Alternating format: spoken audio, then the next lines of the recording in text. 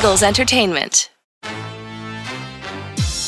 With the 10th pick in the 2021 NFL Draft, the Philadelphia Eagles select... You're listening to the Journey to the Draft podcast.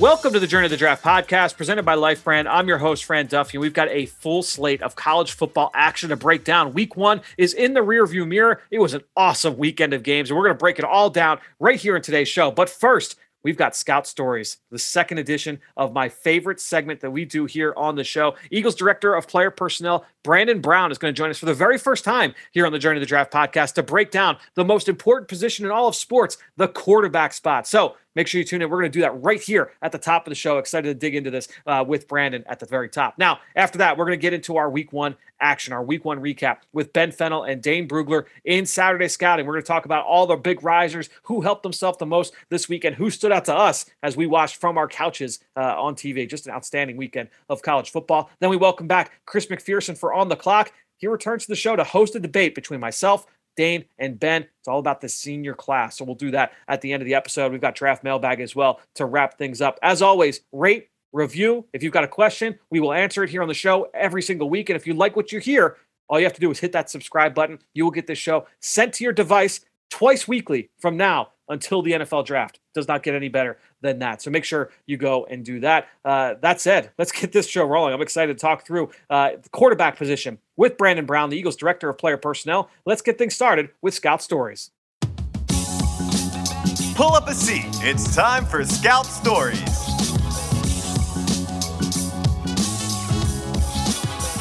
Well, this week here for Scout Stories, I'm excited to welcome in Eagles Director of Player Personnel, Brandon Brown, to talk about the quarterback position. Brandon, excited to dig into what many believe to be the most important position in all sports.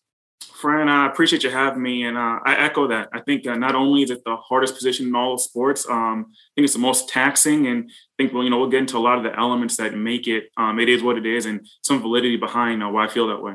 So not only is it taxing to play it, but pretty much everybody to a man will say, it's the most taxing position to be able to evaluate and project. What is it about the position that makes it so hard to evaluate? Yeah, so I think it's the hardest position to evaluate in all of sport because you have different aspects. To me, it's you look at the pre-snap aspect, just the simple things of commanding a huddle, spitting out verbiage. We're really at the NFL level, we take what we get from the college game. And there's a conflict where at the college level, there's an emphasis on getting guys on the field as soon as possible, right? So the back end of that is when you want to get guys on the field as soon as possible, sometimes you have to simplify things. And when you simplify things, you almost cut out some of the foundational tools, that go into the position. So little things of addressing a huddle and spitting out verbiage may be dumbed down to being just placed on a play card that's on a wristband. So just those little nuances can change, what a quarterback's pre-snap ability is, right? And then it's at the line of scrimmage. What are they forced to do in terms of reads? Some guys, when you get them, they've been accustomed to doing half-field reads, predetermined reads, so it makes things more simple. Now, when you open up and you pull back the curtain, at this time, you get guys that, hey, now we have to evaluate the whole field. And that's when processing ability comes into play.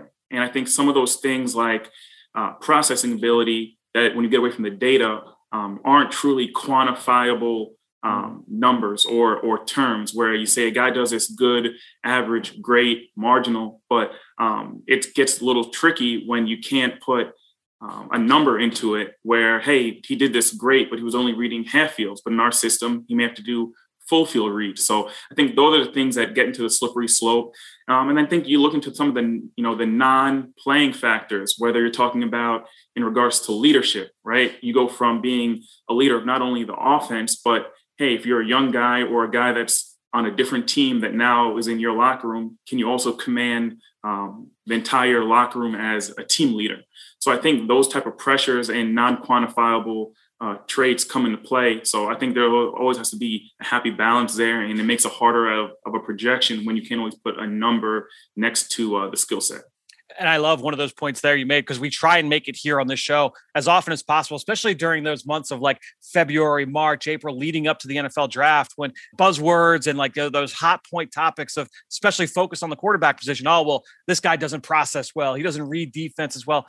You have to have an understanding of what they were asked to do. But then also, just because a guy was asked to do something or wasn't asked to do something in college doesn't mean he can't do it moving forward in the NFL. It'll take time to be able to get him to that point. So I'm so glad that you made that point for us. It's just that it's not just about, hey, like, you look at these numbers, look at what this guy did. It's having an understanding of the context surrounding it. 100%. And then when you look at what he has done, now you have to really get into, the information discovery process of, okay, well, just because he did this, can he handle more? Right. So that's why you put him through, different aptitude tests, see if there's anything that he hasn't done on tape that just say, hey, there's more meat left on the bone, and we can really magnify him in our offense. So I think it's just having complete clarity and awareness of what you want to do as an offense. And two, does this player, have the ability to handle it and grow within it? And I think that perfect marriage is when you see, guys hitting and, everyone gets excited, from the fan base to the coaching to the personnel department to ownership. So I think that kind of goes hand in hand. And I think just when you're looking at I call it balancing of the critical factors versus position specifics, the normal critical factors are the things that, you want to say are, hey, accuracy, decision-making, arm strength, right? And then things that are just specific traits. Okay, what's his pocket poise? Is he clutch in certain situations, 2-minute offense, being down from behind in the fourth quarter, how quickly does he release? What are his foot quicks in the pocket? How mobile is he? Can he create in off-platform situations? What's the ball security versus blitz? So I think it's a balancing act of all those things, and you find out, hey, what of those traits are king in your offense? You've been around a lot of great coaches, a lot of great evaluators over the course of your career. Has there been one piece of advice that has kind of stuck with you or was most impactful for you as you were coming up about evaluating quarterbacks? Yeah, because it's more than just a on-field playing position.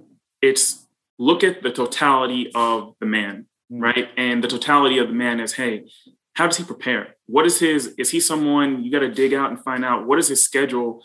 If it's a college kid, what's his schedule, Sunday through Friday, right? Before they play on Saturday. Is he structured? Is he regimented? Is he only doing what is asked of him? Just the little things. If there's a meeting at 8:00, is he showing up at the building at 7:50? So just the mastery, the attention to detail of their craft, their thirst to get better. What is he working on away from the assignment? That he's constantly just trying to sharpen his knife in terms of his traits and his tools. And then, I look at, hey, what are the inherent leadership traits? Just little things. You go to a college game and they're in pregame warmups. Are the wide receivers coming up to him, high-fiving him? Are the running backs, loving him up while they're warming up? Are the offensive linemen, after he gets knocked down, are they the first ones to come pick him up and say, hey, my bad if they missed an assignment? Because if there's guys that are accountable to him, that means that this guy has one juice in the locker room. And when I say juice in the locker room, he has sway and he's, got that moxie that guys gravitate towards. You want him at that position. Ideally, you want it to be a guy that everyone wants to be around, and he has the ability to elevate the group. Like that to me is true leadership. It's not just being talented, but do you have the ability to elevate the group to the point where you guys are all reaching the goal? One kind of like line that we like to say here on the show is understand the limitations of the tape. We stole that from Dan Hatman, who came on the show a couple of years ago. And, I feel like evaluating quarterbacks in person and seeing some of those things that you talk about, you don't necessarily always see that when you're watching film, if you're at your desk or if you're sitting downstairs in your basement. When you're in person watching, whether it's from the sideline, watching from the stands, you can kind of take some of that stuff in, some of that stuff that you don't necessarily see. Yeah, and those things, like I said, we talk about the non-quantifiable data points. I think that falls into it. Because as you get, like you just mentioned earlier, Fran, when you get into the offseason, you get to the combines, you get to the all-star games, the visit process pre-draft, you get into those situations where guys get coached up. right? And Yep. I think when you get them in their most authentic, raw environment, which is, on campus, whether it's in a game, whether on the sideline, pregame, you really see something that can't be coached up. And guys can put their best face forward during the process and do a lot of work, just like going on a job interview. But the day to day, and the people that have been with them for the past 3 to 4 years in college, and maybe even earlier before that in high school, if there's consistency and good traits, this is more often than not who the person is, and hopefully they can remain that once they're in your program. When you reflect back on your history and your background, early stages of evaluating players, how has your process changed over the course of your career when looking at quarterbacks? Have there been any pivot points where you're like, man, like I have to weigh this more or maybe weigh this less? Yeah, I think, like I said before, in the NFL, we are very much we take what we get from the college ranks, and as the college rank shifts, we have to be ever evolving. And I just think as offenses, and whether it's the scheme, whether it's plays, become a more sophisticated or changed, we have to be able to evolve with it and say, hey, are these skill sets from college? What can we do? Where can we get our competitive advantage? And I just think the one thing that you see that has changed or evolved over my time is, the ability to create an off-platform throws. Yep. The more quarterbacks that we see coming out, the ability to create and the added element of being able to not only run with your legs, but to extend the play to also throw outside of the pocket and extend. I think those are the things that keep defenses up at night. And you always want to say, hey, can we gain an extra rusher, right? Or an extra runner? And can we gain any type of competitive advantage? And I think, just to see that you see the top guys, especially the young crop in the NFL right now, obviously matriculating from college, those are the skill sets where you can be equally dangerous in every facet. It keeps defenses on their toes. And so that's the biggest thing for me is taking account for guys that can create an off-platform situation. Then you look around the league, you see all the quarterbacks, especially the guys that are probably in that 26 and under category. The majority of them, they can do that, and they can beat you with their legs as well. Yeah, and I feel like that ledger has kind of swung where before I'm thinking like 2012, 2013, 2014, watching these guys come out, it's like through just me personally looking at through the scope of, all right, well, is this guy relying on these off-platform plays, on making plays outside of structure? Is that how he has to live to succeed? Or does he just have that ability? And that's a big part of it. I feel like we're just every single year getting more and more where it's like, we're okay if the guy almost makes a majority of his plays outside of that structure. You still need to be able to play within the construct of the play, but being able to make more and more of those plays, when the defense is right. 100%. And, personally, I think when you look at the guys that are successful, regardless of age in the league, I always feel like accuracy and anticipatory timing is king. Those two traits are king. And I think when you have those two elements, but you can also add in the ability to create with your legs, that's like you said, when you're fearful both inside and outside the pocket. But to me, accuracy and anticipatory timing is always going to be king over just the pure ability to create, but not have the ability to be accurate and anticipate guys coming open and throwing them open. Well, Brandon, this has been awesome. Thanks so much for giving us a peek inside your process when evaluating quarterbacks. We will talk to you soon, man. Thanks so much for joining us here on the Journey to the Draft podcast. I appreciate it. Thanks for having me, Fran. Well, outstanding stuff there from Brandon Brown and his debut right here on the Journey to the Draft podcast. And I guess a couple big takeaways for me. I loved what he had to say, Brandon, about what makes studying the quarterback position so hard. And that's the understanding of all of the nuance that goes into it. Understanding, what a guy was asked to do, and not just that, but then can he handle more, right? So, hey, he was asked to call plays in the huddle or he wasn't. He was asked to make pre-snap adjustments or he wasn't. He was asked to make full field reads or he wasn't. And now the second step of that is, hey, can he make those full field reads in the NFL? Can he call plays? Can he make those pre-snap adjustments? If not, how do we get around that? How does it affect his grade? That all is a big, big part of it. And to me, obviously, this is big at every position, but especially at quarterback because the guy touches the ball on each and every play. Like I said earlier, it's the most important position in all of sports. So that was certainly one big takeaway. I hope everybody, kind of takes away with them. And then another big one, just advice and lesson. Look at the totality of the man. How does he prepare? That was a big one I wrote down. The totality of the man. How does he get ready for a game? What is his schedule during the week? How does he get ready? Is he structured and regimented, or is he just kind of, they're going through the motions? That's obviously a huge part. That attention to detail, so important here for the quarterback position. And then, I think too, what he talked about being able to sense some of those interactions with teammates and preparation and attitude. You see that when you're at a game and you get those live exposures. Sometimes you don't always get that, and you get those exposures too before a player is coached up for the pre-draft process. I thought that was big. And I loved this one line too. I wrote this down. Accuracy and anticipatory timing is king over just that ability to create and not being able to be accurate. So accuracy and anticipatory timing is king, regardless of where we're going right now at the position. I thought that was really important there from Brandon. So great stuff. We'll be doing this each and every week. A different member of the Eagles scouting staff, breaking down a different position. We'll be doing that all the way up through this season, getting into the rest of the pre-draft process. So thanks so much to Brandon. We will talk to another member of the Eagles scouting staff next week right here in this segment. That said, like I said at the top, a lot of great action to break down from week one. Let's do it right now in Saturday Scouting. It's time for Saturday Scouting.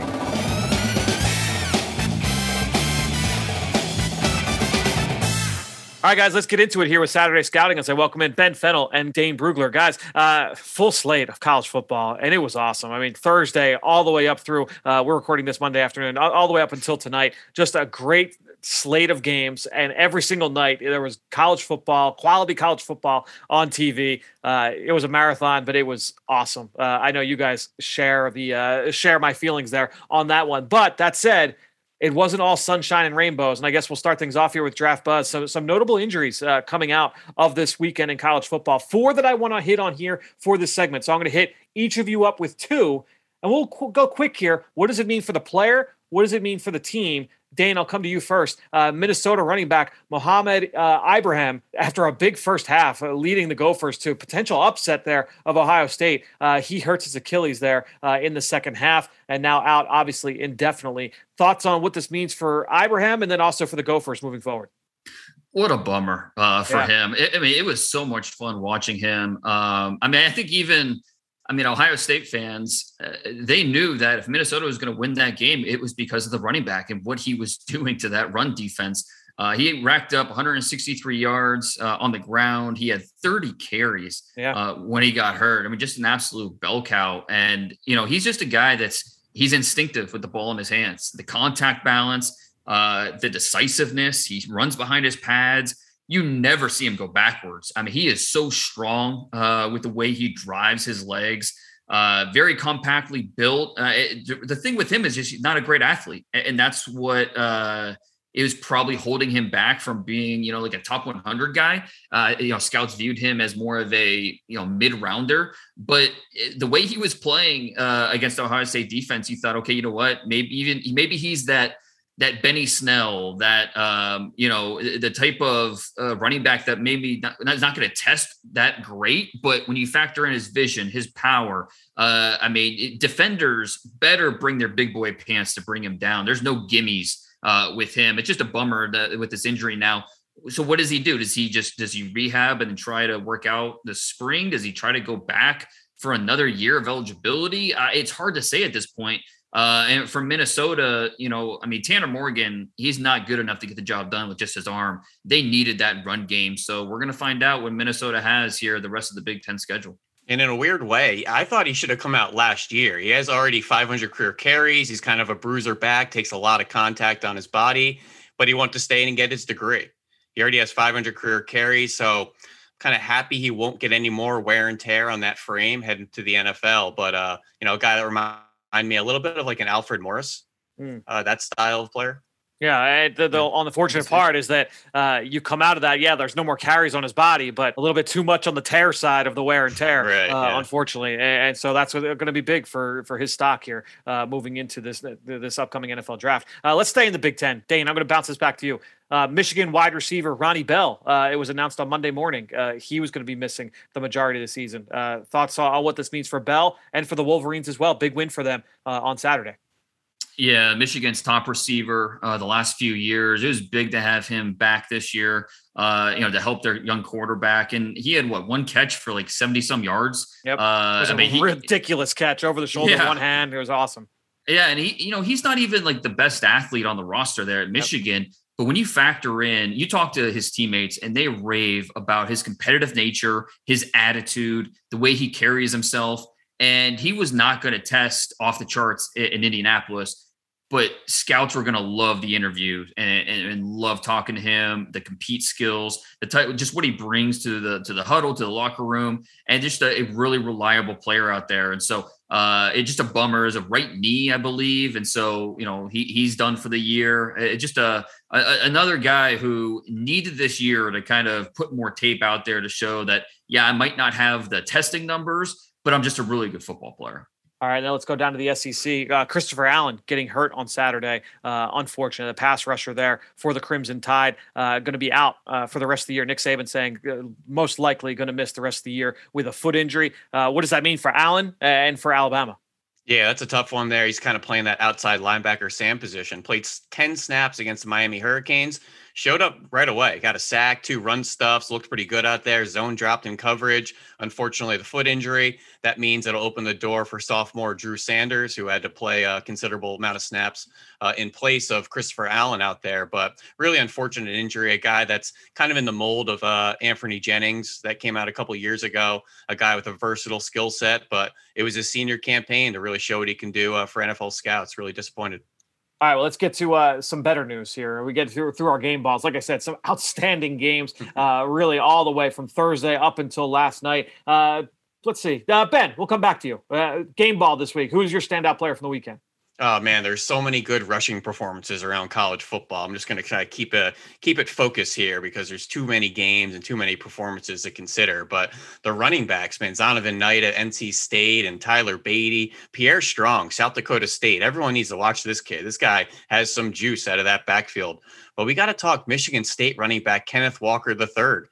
Came over from Wake Forest. It's a guy that had 13 touchdowns last year in the ACC. I think he tied Travis Etienne for the most in the conference.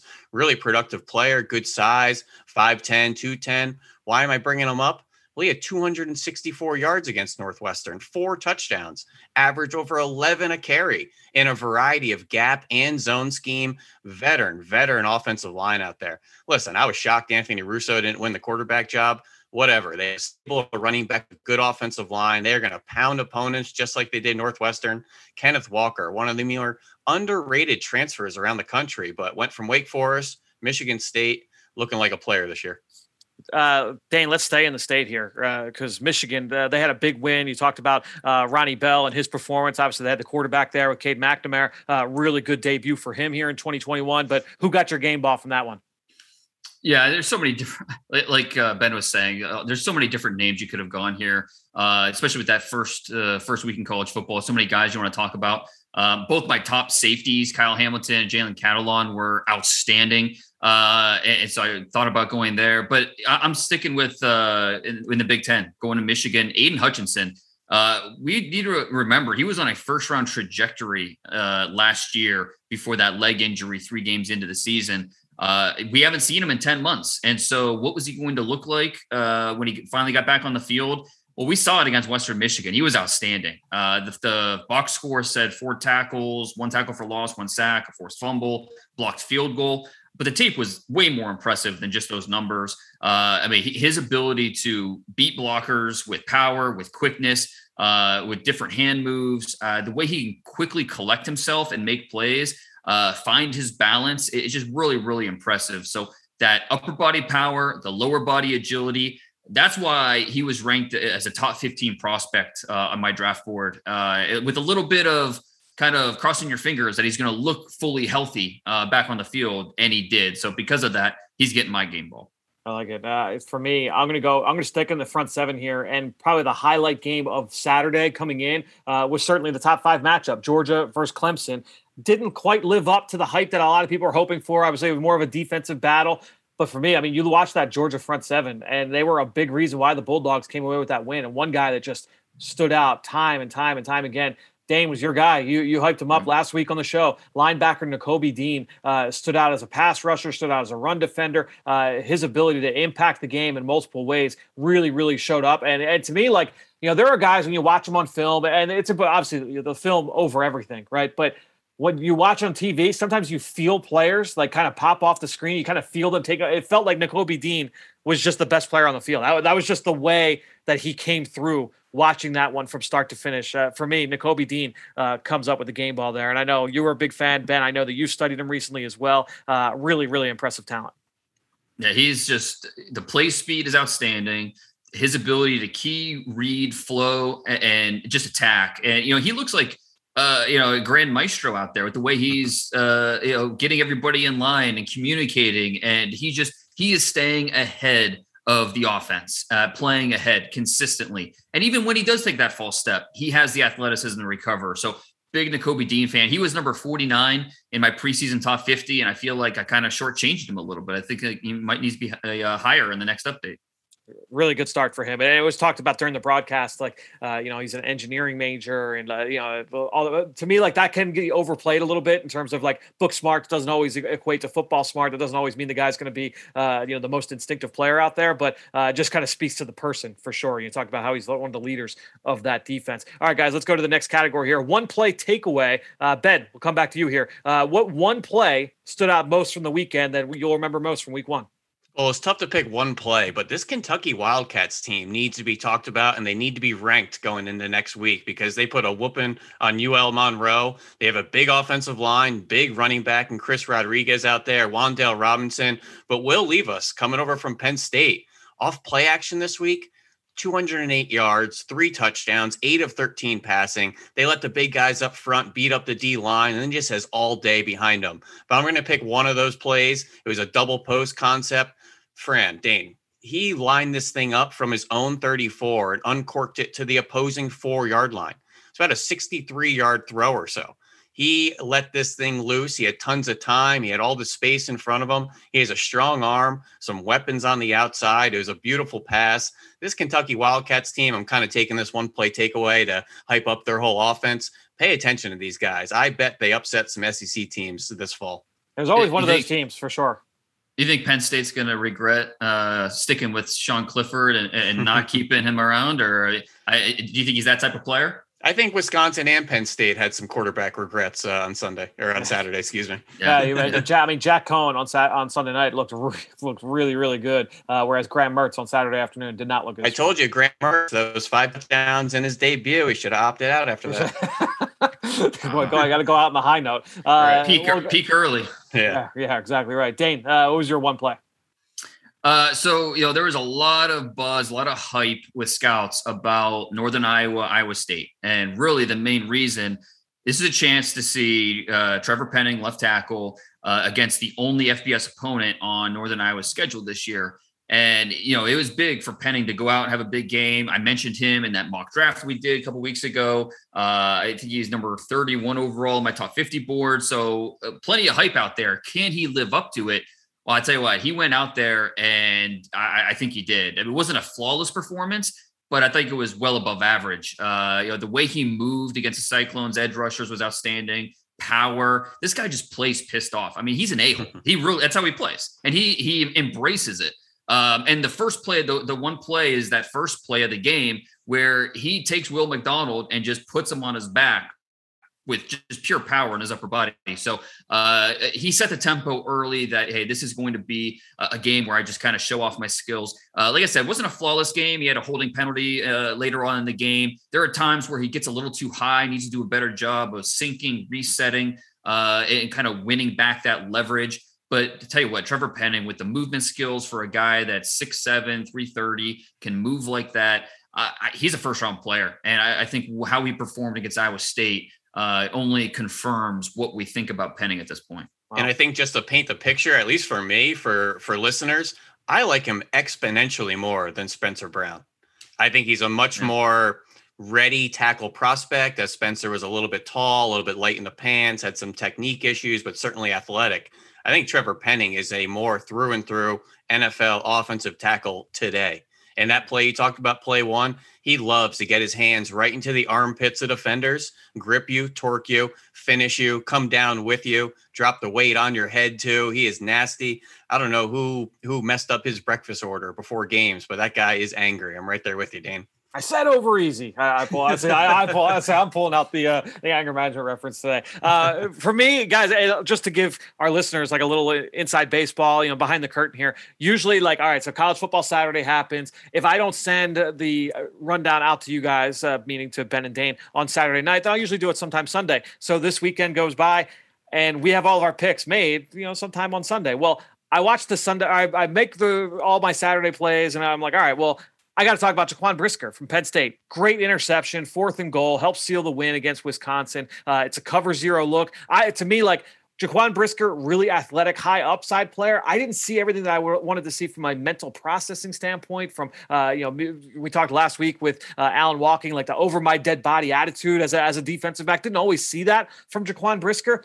But just seeing him come up with that interception down in the red zone, he's in charge of the running back. He stays in to protect. So what does he do? He understands, hey, this ball's probably coming out fast because of the cover 0 blitz. Let me get to their number one target in Ferguson, the tight end. Jumps the route, steps in front of it for the interception. That's a big-time play, and you like to see that from Brisker in that situation. That said, made that pick before the Sunday night game. That interception from Kyle Hamilton last night in the second half, he had 2 picks against Florida State. The second one was maybe one of the best plays we're going to see from a defensive back all season, maybe one of the best plays we saw from a defensive back last season. He came opposite hash to the other sideline and made an interception on the run downfield. I mean, for a guy that big to make a play with that level of range, really, really unique. And it just proves that, once again, this guy's a unicorn. He's going to be one of the top picks in next year's draft if he comes out, guys. You say Kyle Harrison, Kyle Hamilton? If this guy makes one more play, I'm going to add him to the list. Yeah, right. Kyle Hamilton, he was ridiculous, guys. He's special. I mean, he is, one of the top 5 talents in this draft class. And my top 2 safeties, him and Catalon, both had 2 interceptions this weekend. So both showed out. And it's funny, I was thinking about it. You probably can't get too different in terms of sizes when you talk about safeties with Catalon and Hamilton. Hamilton's 6'4", Catalon's generous 5'10".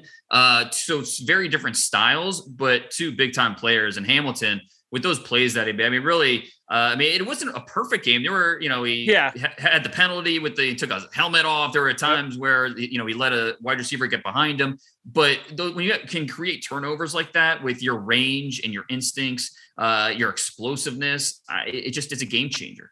It's a fun safety class. AJ Finley, Lewis Sine, Verone McKinley looked outstanding for Oregon over the weekend. There's a bunch of guys across college football. Alabama's always got a couple.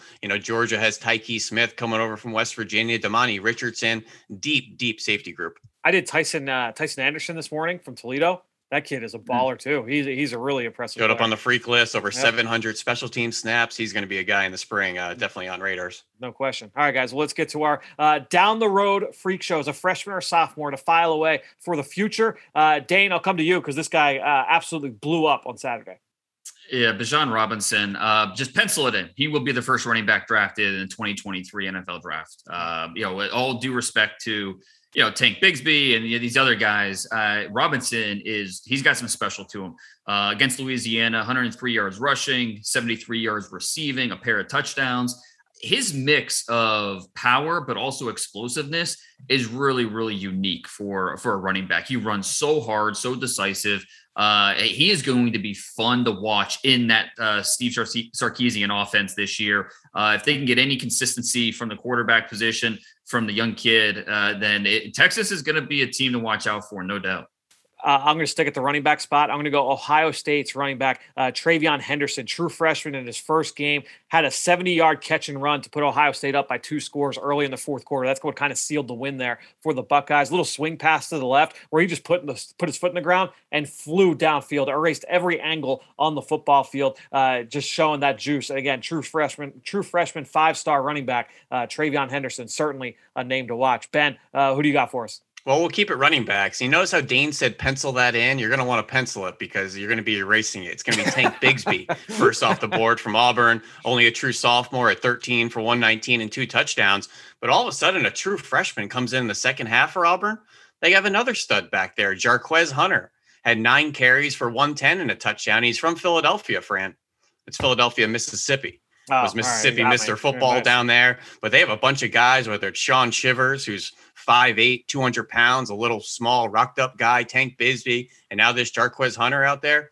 Bo Nix just better hand that thing off all season. Yeah, it's almost like maybe Akron's just not that good. Yeah, right.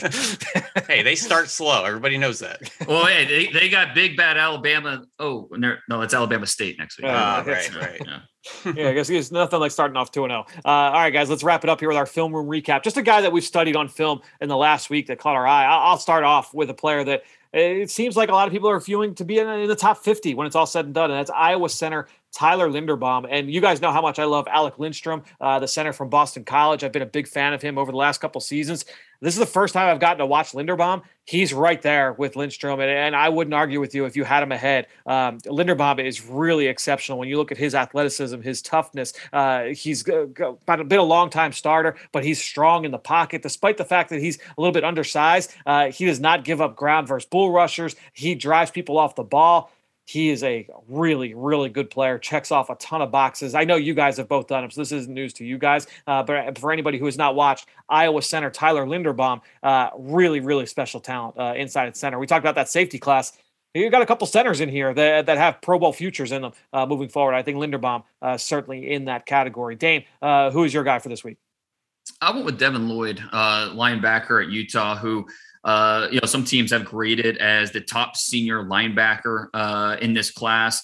And watching him against Weber State over the weekend, looking over the tape, it's easy to see why. Physical take on player. He's got lead in his shoulder pads with the way he creates that explosiveness at contact, that immediate stopping power as a striker. He's so relentless in pursuit. There's a little bit of stiffness there, but speed and the energy that he plays with is terrific. And so he's able to chase down plays, make plays. He had a diving interception in that opener.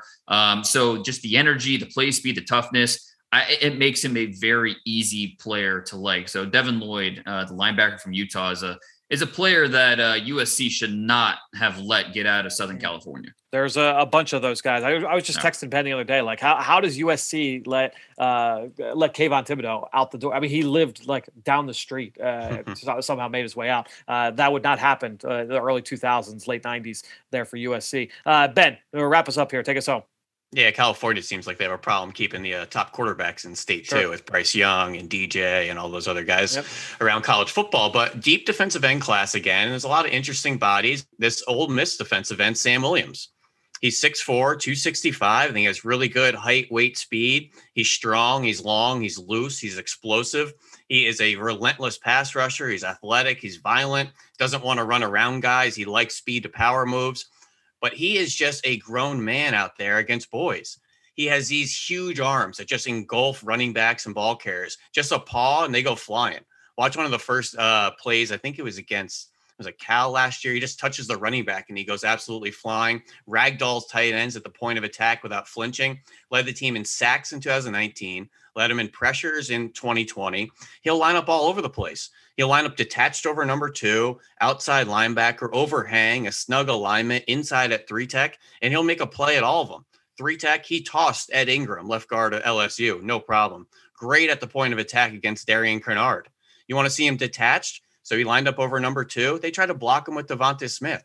He ragdolled 175-pound Devonta Smith out there. He had a huge interception against Missouri, walked out over number 2, rerouted number 2, got depth, eyes on the quarterback. He looked like a nickel defender out there. So he's strong, he's long, he's versatile, he's got the good size. Reportedly ran 4.40 and a 40-inch vertical in high school at the Ole Miss elite camp. So he's got some really impressive testing metrics. The big thing, guys, he had an off-the-field incident 2 years ago. It was a bit of a domestic. Charges were dropped, but they're going to obviously have to vet that. But if everything's clear off the field, this guy is a first-round caliber player all day long, and I just don't see enough attention on him. Yeah, you brought up the domestic, and that will be something that will be vetted out fully once you get through the pre-draft process. Well, guys, we covered a bunch of players here in this opening segment. Let's cover 3 more. It's time now to go on the clock. On the clock. All right, guys, let's now transition to what is always one of my favorite segments here on the show, and that's our On the Clock as we welcome in Chris McPherson. C-Mac, last week you gave Dane the win, so he's got a 1-0 lead right now. In our weekly debate segment, what's our topic here this week? Well, let's start things off here. Dane was not given the win. He earned it outright. Thank you. I was about to object. What is it? He was given the win, okay? I mean, you're giving away W's like Halloween candy in September, but it's all right. Come on. Earned, deserved, better words to use here. Come on. Yeah, sir, come on now. As a writer, I'll pull up the thesaurus on that one. Nonetheless, last week, it was the most impactful transfer player, kind of along the same lines. And after the 2020 college season, there was a lot of discussion about the players who would be allowed to come back, the super seniors here in 2021, players who, because of COVID, will get the extra year of eligibility. So which player is going to help his draft stock the most and take the most advantage of this bonus year? So, Fran, I don't know who gets to kick things off here, but who's going to, start things off this week? So Dane had the first pick last week. Ben had second. I had third. So as we will do, we rotated the order. Dane will now pick third. Ben had the first pick. I've got the second. So Ben, you're kicking us off here on this one. Okay, gotcha. And I got the secret wild card here to tug at C-Mac's heartstrings. We're going to go Drexel Dragon quarterback. I'm just kidding. There's no football team out there at Drexel, but let's go. Undefeated for like 40 years. So we're going to go Ohio State offensive lineman Thayer Munford. And I say offensive lineman because I didn't really know how to introduce him. He was the left tackle last year for the national championship appearing Ohio State Buckeyes there, protecting the blind side for Justin Fields, a really good season. But it was a deep tackle class last year, C-Mac. 2021, he's had Rashawn Slater and Penny Sewell, Leatherwood, Darrisaw, Jenkins, Cosme, Little. I don't know where he would have fallen into that group. Probably would have been maybe a third rounder, maybe even an early day 3 player. So I'm glad he went back to school, and they're actually moving him into left guard this year. That's where he debuted on Thursday night against Minnesota, looked pretty good, and is starting to answer a lot of those concerns that he had over on the edge, where his hands were inconsistent. He was waist bending way too often, had a very questionable anchor. He looked like he was afraid of speed out there and that he would fire out with his kick steps so aggressively and just give up free inside moves. Now you slide him into guard. He's protected a little bit more. And C-Mac, he has some long limbs. He's a big boy. He's 6'6", 320. He moves people in the run game. He's obviously a coveted player at that organization wearing the Block O jersey, although he can't wear number 0 because he's an offensive lineman, but they give that out for toughness, accountability, character. He's a really good kid, had some concerns at tackle. Now he's showing some versatility. I just think it was a really good move for him to go back to school, show what he can do on the inside, and maybe quiet some of those concerns that he had at tackle. Ben, has he played anywhere else other than guard and tackle on the left side during his career? He did dabble at right tackle early on, but he's been the starting left tackle for 2 years. He hadn't played any guard snaps up until Thursday night. So it's the first time we ever saw him inside, and I thought he looked pretty good. I think that was an area people were projecting initially anyways. So now we have some live bullets and some live reps to evaluate. So it'll make that conversation that everyone feels like it's so easy. Like, oh, he was a tackle in college. We'll just slide him inside in the NFL. You feel like that he's already proven that to kind of, accelerate that development to kind of, like you said, answer the question in the minds of the evaluators. Yeah, and it's a new atmosphere for him. So we may find some more pros or maybe some more concerns now that he's in at guard. But he's similar in trajectory to like Alex Leatherwood, in my opinion, where some teams may see him as a first-round caliber and some may be a little lukewarm on him. I think 2021 is a great opportunity for him to kind of baseline his report and really put together a consistent season because he has all the tools, all the ability. If he could put together a solid season here with that tackle experience, where does he fit into the mix from a round? I don't want to say a round standpoint, but in terms of the tiers of what we're going to see in the 2022 NFL draft, Ben, only because he's already proven that he can be a, top shelf quality day 1, day 2 left tackle. Now you're adding that versatility, playing guard in the mix, even though that's probably where you might think he's going to be projected at down the line, but nonetheless, he has the experience of both. how does that help the draft stock moving forward? And it's going to be different strokes for different folks based on his projection, but there's a lot of guard tackle hybrids in this class. I think he's a little bit behind Kenyon Green at Texas A&M, maybe a little bit behind Zion Johnson at Boston College, but right in that kind of next tier. So right now I have a late day 2 projection on Thayer Munford, maybe being a late round 2, early round 3, but I could see him easily coming up and being maybe one of the first players off the board in day 2. Excellent. Good stuff there. Way to kick things off. Fran, you're number 2 on the board here. We'll find out if you're number 2 in the standings at the end of the. Well, to me, and maybe look, we're recording this just after 2:00 Monday afternoon. So we're less than 24 hours removed from Sunday Night Football, Notre Dame against Florida State. And obviously the big topic coming out of that game was McKenzie Milton making his comeback here. Transferred from Central Florida, had not played a game in over 1,000 days. If you followed college football, you know the storyline by now. He had a devastating knee injury at the end of the 2018 season after going 22-0 in the previous 2 seasons. So he goes 22-0 over 2017, 2018, was the first 2-time winner of the AAC Offensive Player of the Year, 2-time first team All AAC as an underclassman out there for the Knights, but doesn't play 2019, doesn't play in 2020.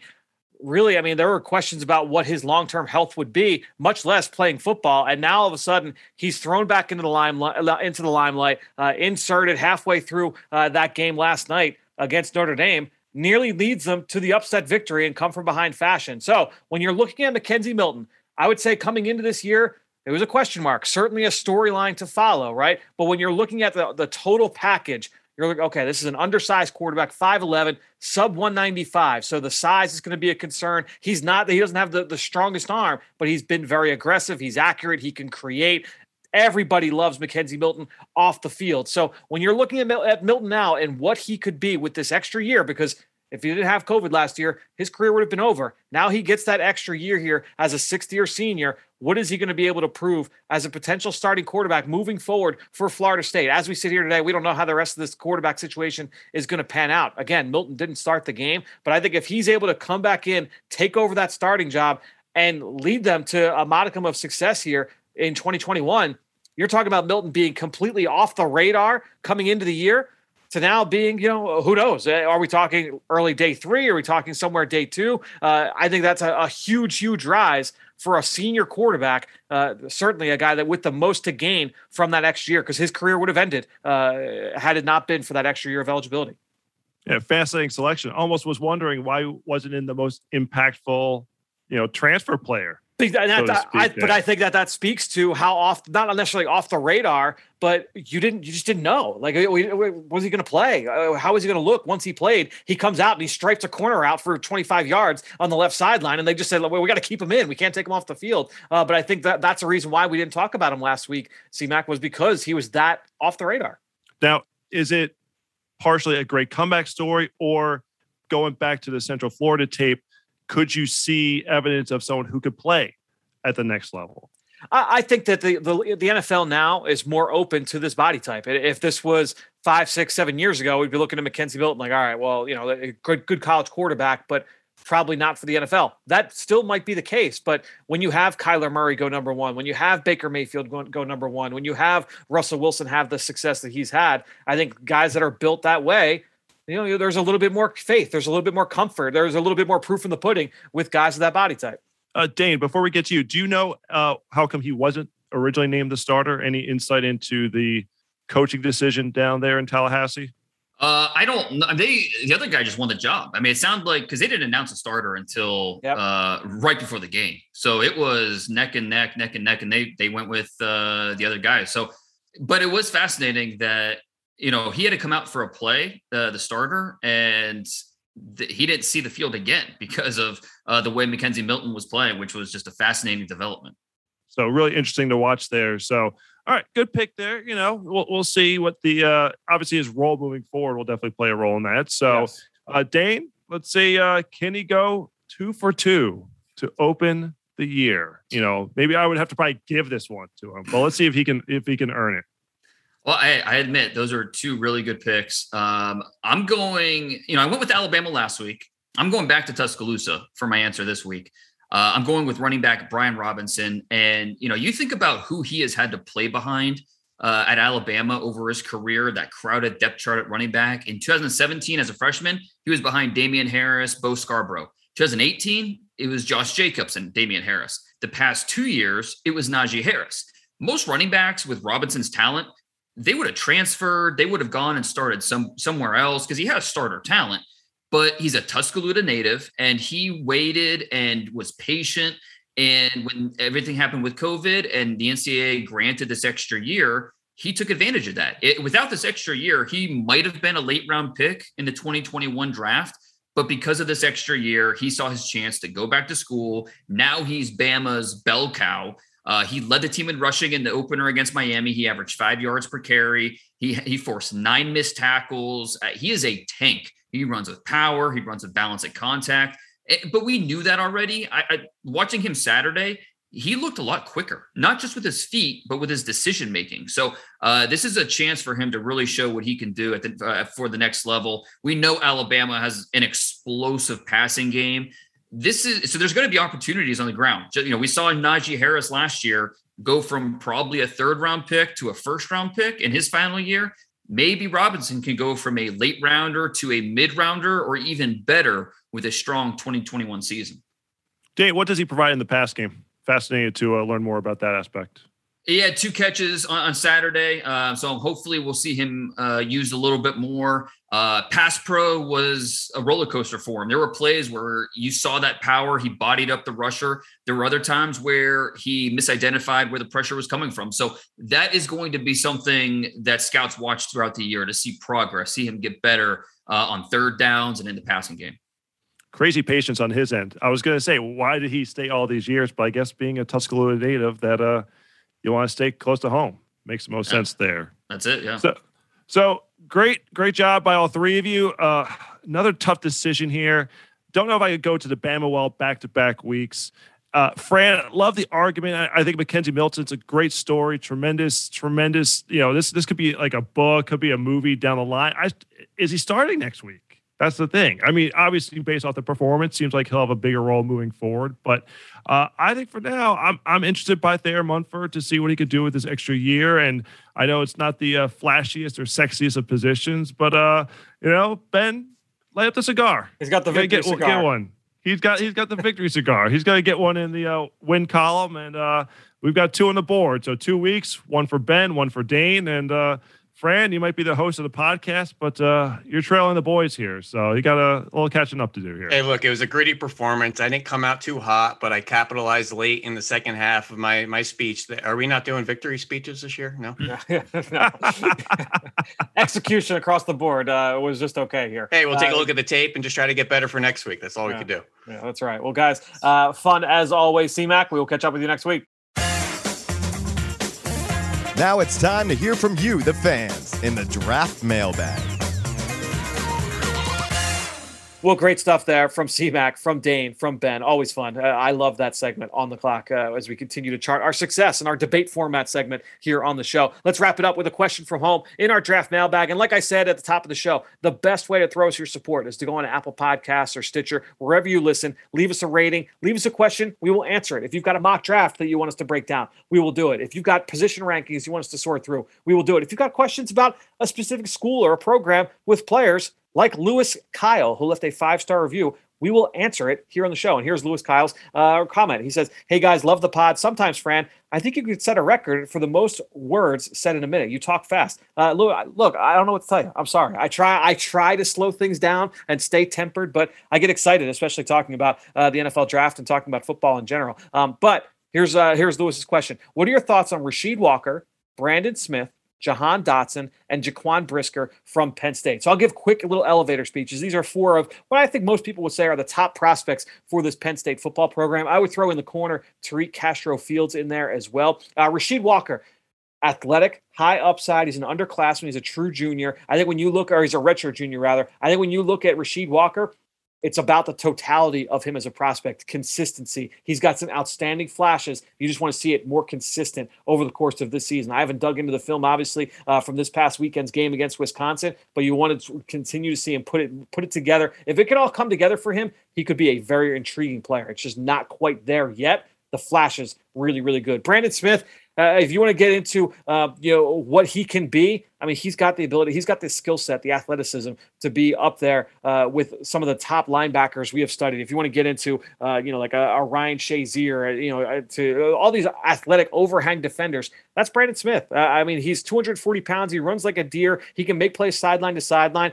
It's how does he process? How does he see things from that stack position? If you tuned in to the Eagle Eye in the Sky podcast last week, I had Nick Rallis on, the Eagles linebackers coach, and we talked about just the adjustment that some players have to make when you don't play stacked, but meaning behind the defensive line, and you're playing more in the slot.